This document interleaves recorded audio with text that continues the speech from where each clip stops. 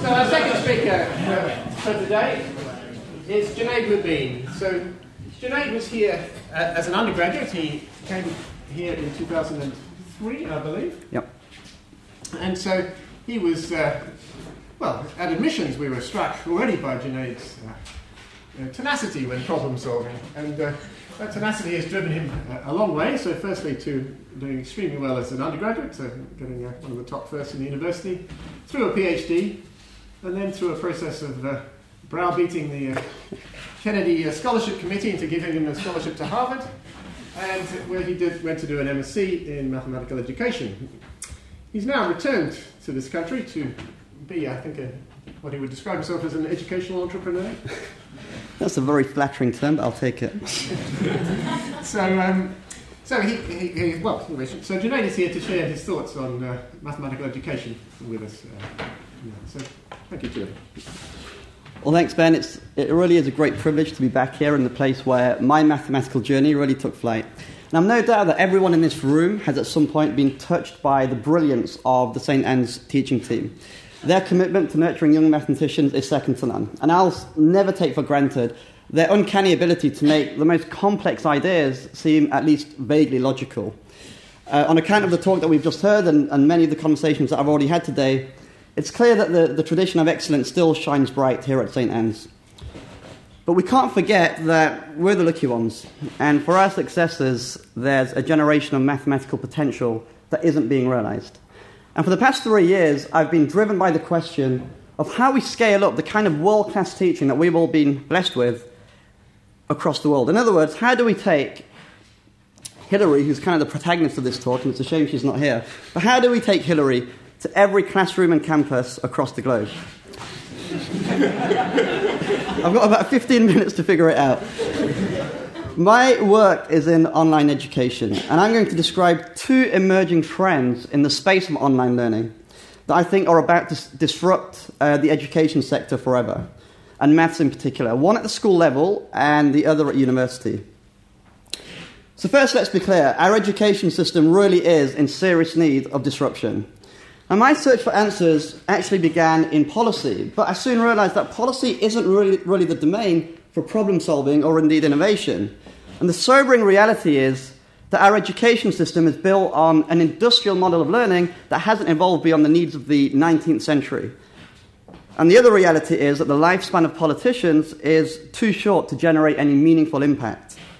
Take the recent proposed changes to GCSEs, widely hailed as the most radical education reforms of a generation, and that's probably true.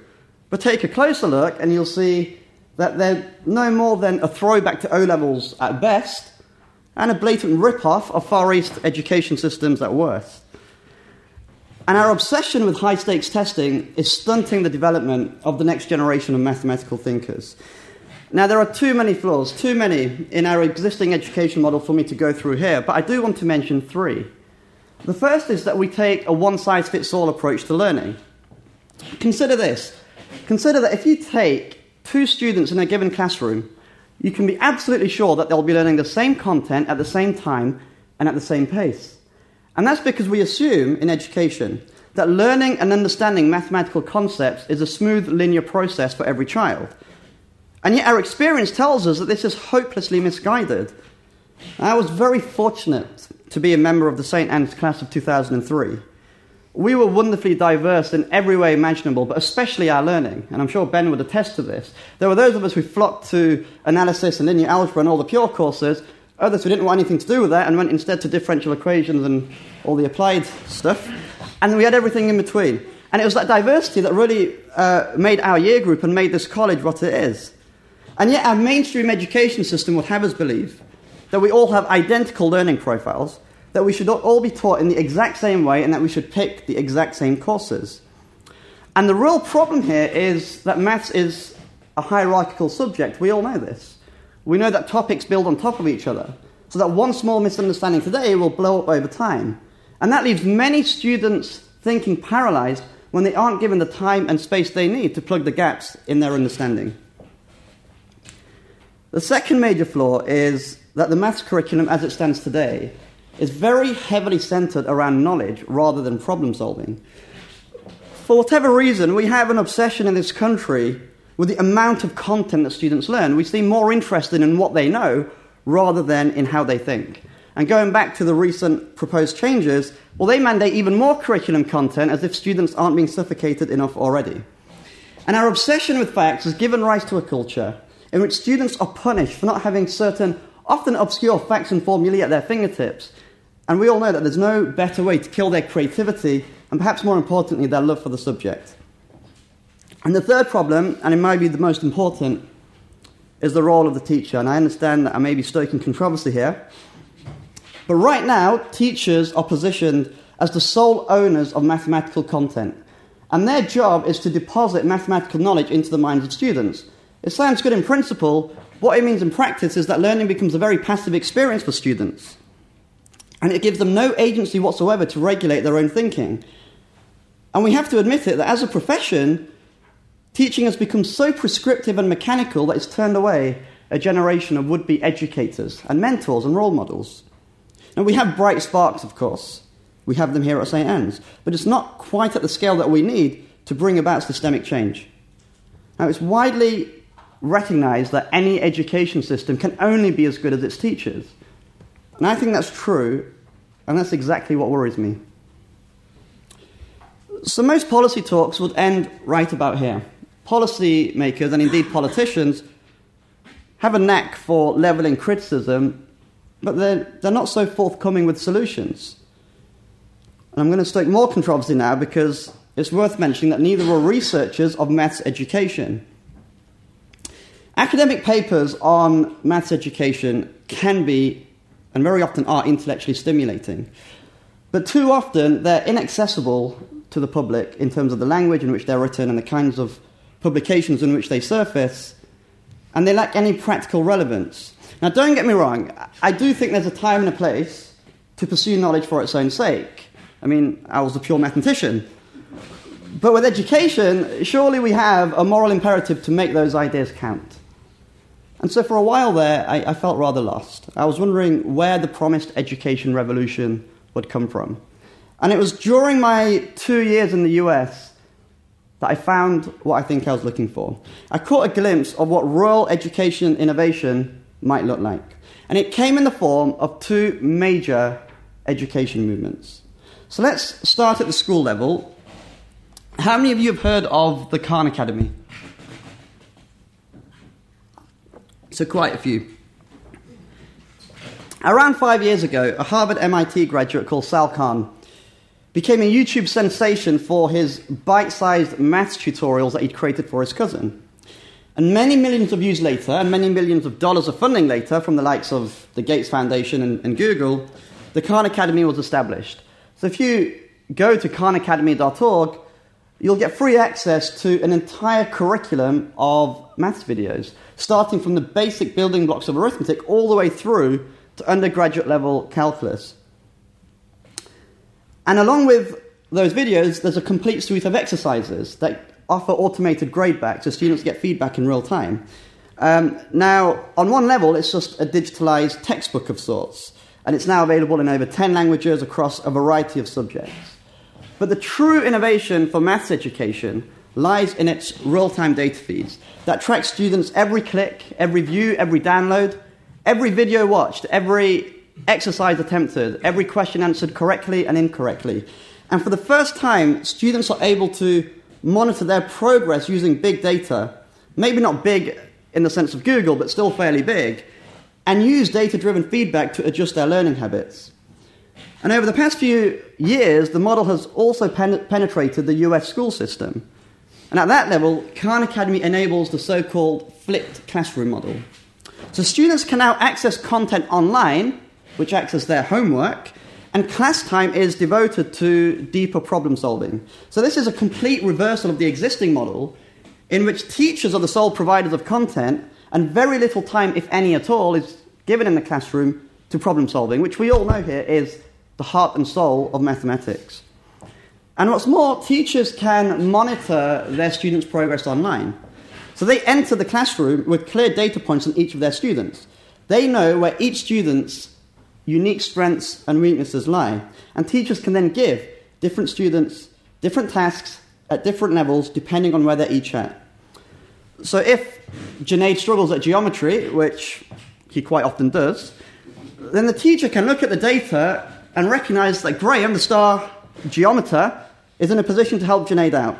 And once teachers have individual student-level data, the dynamic of the classroom is completely redefined and a world of new possibilities open up. And now we can overturn the 3 flaws that I mentioned earlier.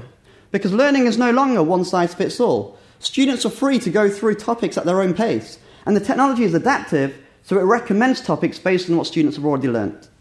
And so there's no risk of missing key ideas before they move on. And of course, the focus in the classroom really is now on problem solving, which encourages an ethos of experimentation and even failure. Now, we all study maths because we love to solve problems, and for the first time, it can also be a reason to teach. Because the role of the teacher now transitions away from the content provider and towards more of a coach, where their responsibility is to create a dynamic from one lesson to the next that fosters collaboration between students and that personalizes each child's learning experience. But perhaps the biggest innovation that Khan Academy and other models like it will bring about is that it will do away with our narrow notions of mathematical intelligence.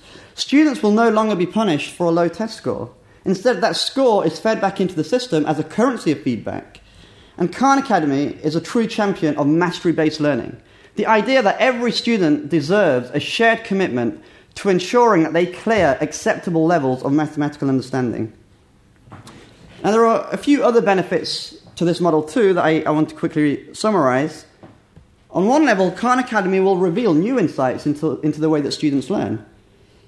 The site captures, right now, 5 million unique data points every day. And when you combine that with on-the-ground perspectives from the classroom, maths education research will take on a new flavour, one that favours practical experience over abstract frameworks. And Khan Academy can help us to think beyond high-stakes tests when we measure mathematical potential. My nephew Ibrahim is 10 years old, and under my guidance, he's been on Khan Academy for around a year. And by the time he's 18, he'll of course be ready to follow in his uncle's footsteps and submit his maths application to St. Anne's. But the hope would be that by now, the admissions tutors will have a complete profile of his learning based on his every interaction over the past 8 years. So his profile will include measures of persistence. How often did he give up on a topic when he got stuck? It'll include measures of rule understanding. How often was he able to tackle higher-level problems? What's his general pattern of learning? Is he drawn to concepts or procedures? Does he work well to deadlines? Is he more productive in the evenings or the weekends? How proactive is he in the summer? And once we have this atomic-level information at our fingertips, we can replace the snapshot measures of assessment with continuous data loops. And assessment and admissions may well get the overhaul that they so desperately need. Now, I mentioned Khan Academy a lot. It is the undisputed leader of online learning at the school level. But more than that, it's the forerunner to another major movement in online learning, and this time at the university level. So how many of you have heard of MOOCs?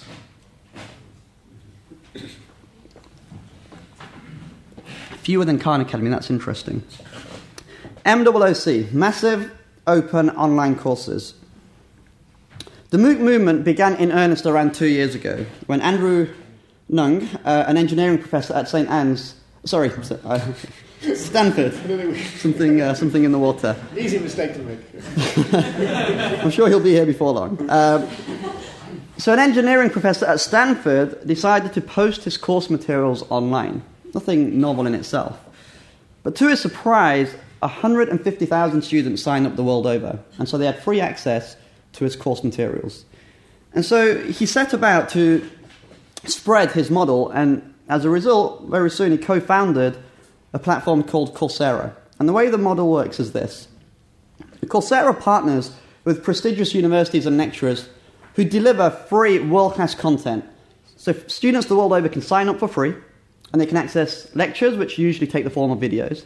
They can also access problem sheets and exercises. And forums are also set up to facilitate virtual and sometimes in-person collaboration. Now, there are differences between the Khan Academy model and the MOOC model. So the MOOC model tends to be more structured. courses are offered at particular times of the year. Now, Harvard and MIT, a bit closer to my previous home, decided this was a good idea. So they also got their skin in the game by setting up a rival platform called edX. And closer to home, FutureLearn was set up a few months ago by a consortium that includes many UK-based universities.